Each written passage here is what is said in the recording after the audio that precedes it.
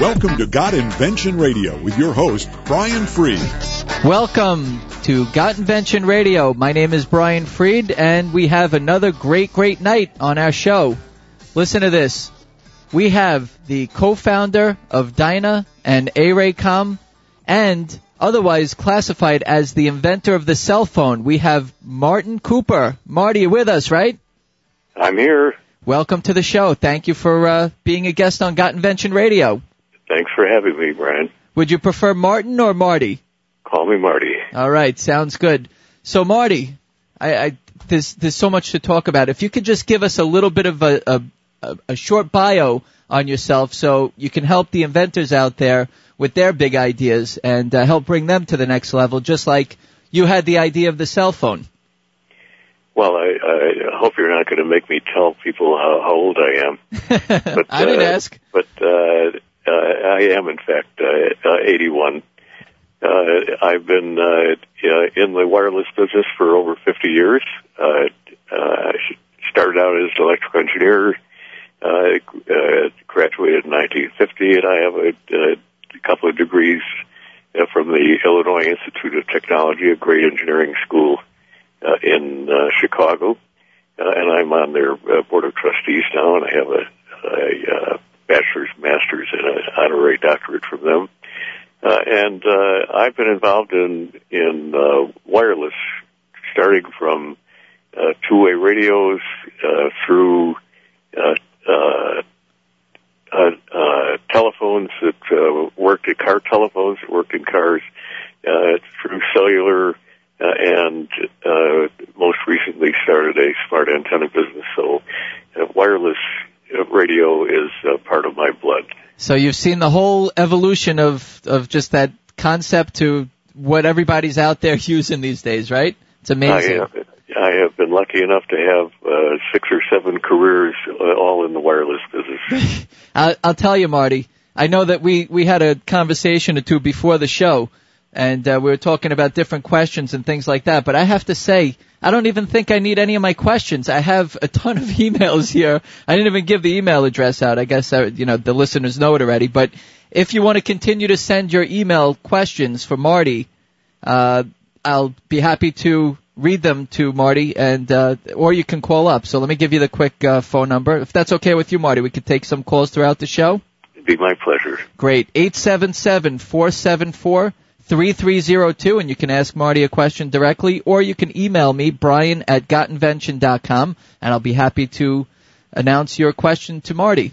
Okay, so let's I'm just so fascinated by this because I'm just thinking about all these people walking around with cell phones. What made you come up with this idea? Well, it was a very pragmatic thing. We're talking about the late 1960s and 1970.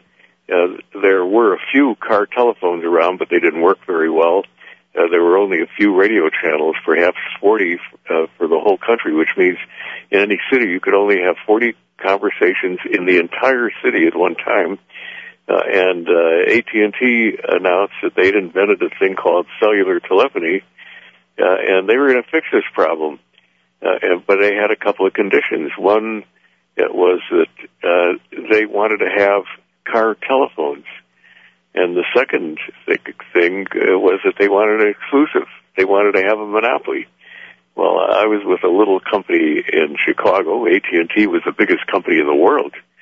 And I was with a little company in Chicago called Motorola, and we were convinced of two things.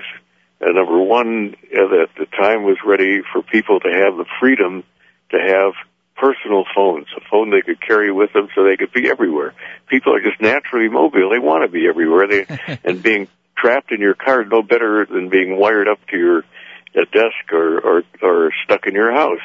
Right. And the second thing is we couldn't imagine having a monopoly running the wireless business. It was much too exciting a business. So we had to get somebody's attention.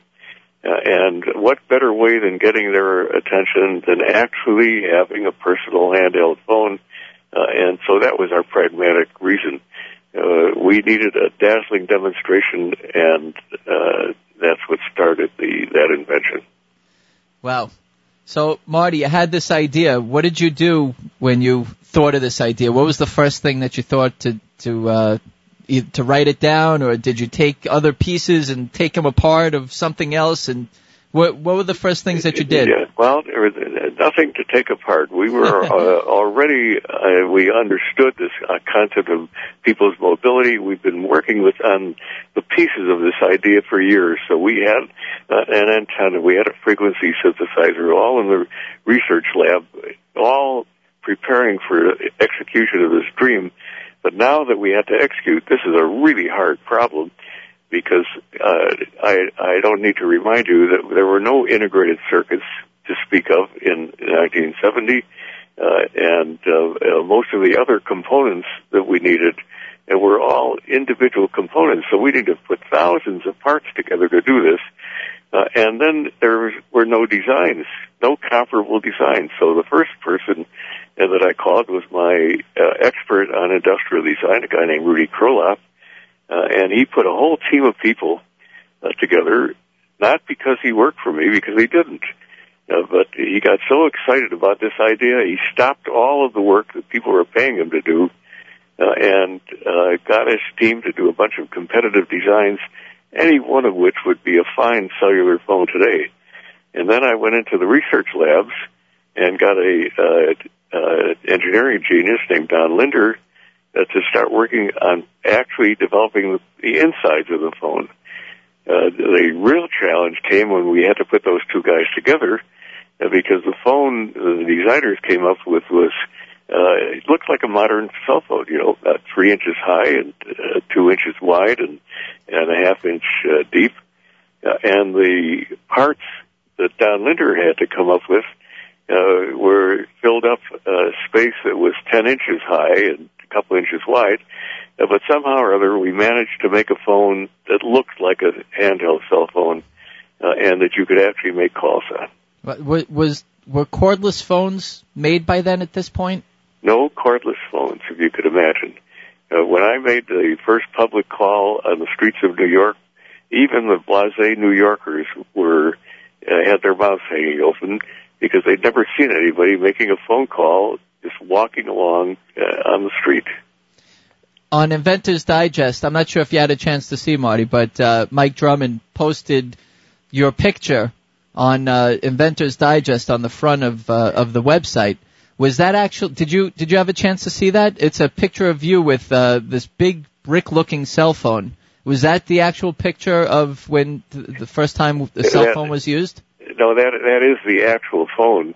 The actual phone. Yeah, but it's amazing. But we don't have any color pictures of those days. I do have a picture of me with that phone, and I'll put that picture on my Facebook page if you guys want to look at it. But I don't have a beard, so that's how you'll know that it's 1973. That's amazing. So, I mean, there's so many different thoughts and so many questions that I have here. I mean, one question from Randy from Minnesota: did anyone else help you? Obviously, you just told us about a whole team that happened to be at your disposal, basically, to say, you know what, that's a great idea. Now let's take it to the next level. So that was fantastic that you had that opportunity. You always need a champion, and in this case, the champion was the chairman of our company, Bob Galvin, and the president of the company. They were supportive, and we essentially shut down engineering in the company to execute that invention, because keep in mind that making a phone call on a portable has no meaning unless you've got a station that connects you to the rest of the world. So we had to actually build a cell site and all the equipment in that cell site, in addition to the portable itself. And then we needed a bunch of PR people to set the demonstrations up. It took a lot of very smart people to put that thing together. That's great. There's going to be so much more that Marty's going to be able to share with us tonight, not only about the concept of the cell phone, and I know that definitely want the listeners out there to know what your wife has done in the cellular industry, but Marty's also going to help us with talking about just having the inventor mindset and what to do and patents and prototypes and all that good stuff. We have so much more to go over during the show, but we have about a minute a minute and a half, 2 minutes left. Can you give us an idea of what your wife actually came up with? Yes, my wife is much smarter than I am, and she is constantly trying to change the world and has had a number of inventions. But she decided that the cellular manufacturers and operators were neglecting a major segment of the economy, and those are people who want a really simple phone, that just want to talk and listen, and they want to do that without ever having to read an instruction manual that's bigger and heavier than the phone. So she invented a phone called the Jitterbug. And the Jitterbug has some unique characteristics. As an example, you don't have to remember about bars. If you open up the Jitterbug, it's a flip phone, and put it up to your ear, you hear a dial tone if there's signal. If there's no signal, you don't get a dial tone. How refreshing. If you push the O button, an operator answers. And if you did that, Brian, the operator would say, yes, Mr. Freed, what can I do for you? And you could say, get my mother on the phone, and there she would be if you chose to make your phone calls that way. Wow. Every button is labeled by what it really is. You don't have to push the hang-up button to turn the phone on, as you do with almost every other phone in the world. So this was Arlene's idea, and we can talk more about how she executed that later. That's fantastic. Okay, we're just about coming up to the break with segment 1, and we'll be back with segment 2 with Marty Cooper, the inventor of the cell phone, and Dinah and A-Ray, co-founder, and he has plenty more to share with us in the next segment, so stay tuned. You're listening to Got Invention Radio on WSRadio.com, the worldwide leader in Internet talk. We'll be back in a moment.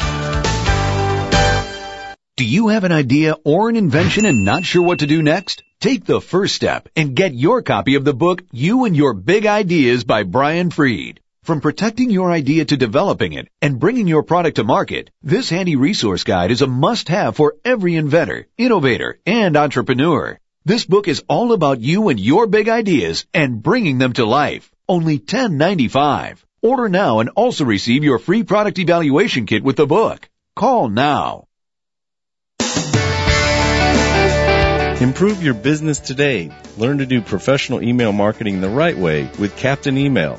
This is Chris Murch, president of WS Radio. For years, I've helped our WS Radio hosts, advertisers, and sponsors with their email marketing strategies. As a former Marine captain and an email marketing expert, I've created a new free club at CaptainEmail.com. Permission-based email marketing to your current customers with proven strategies to reach new prospects has positively impacted many of the businesses I've worked with.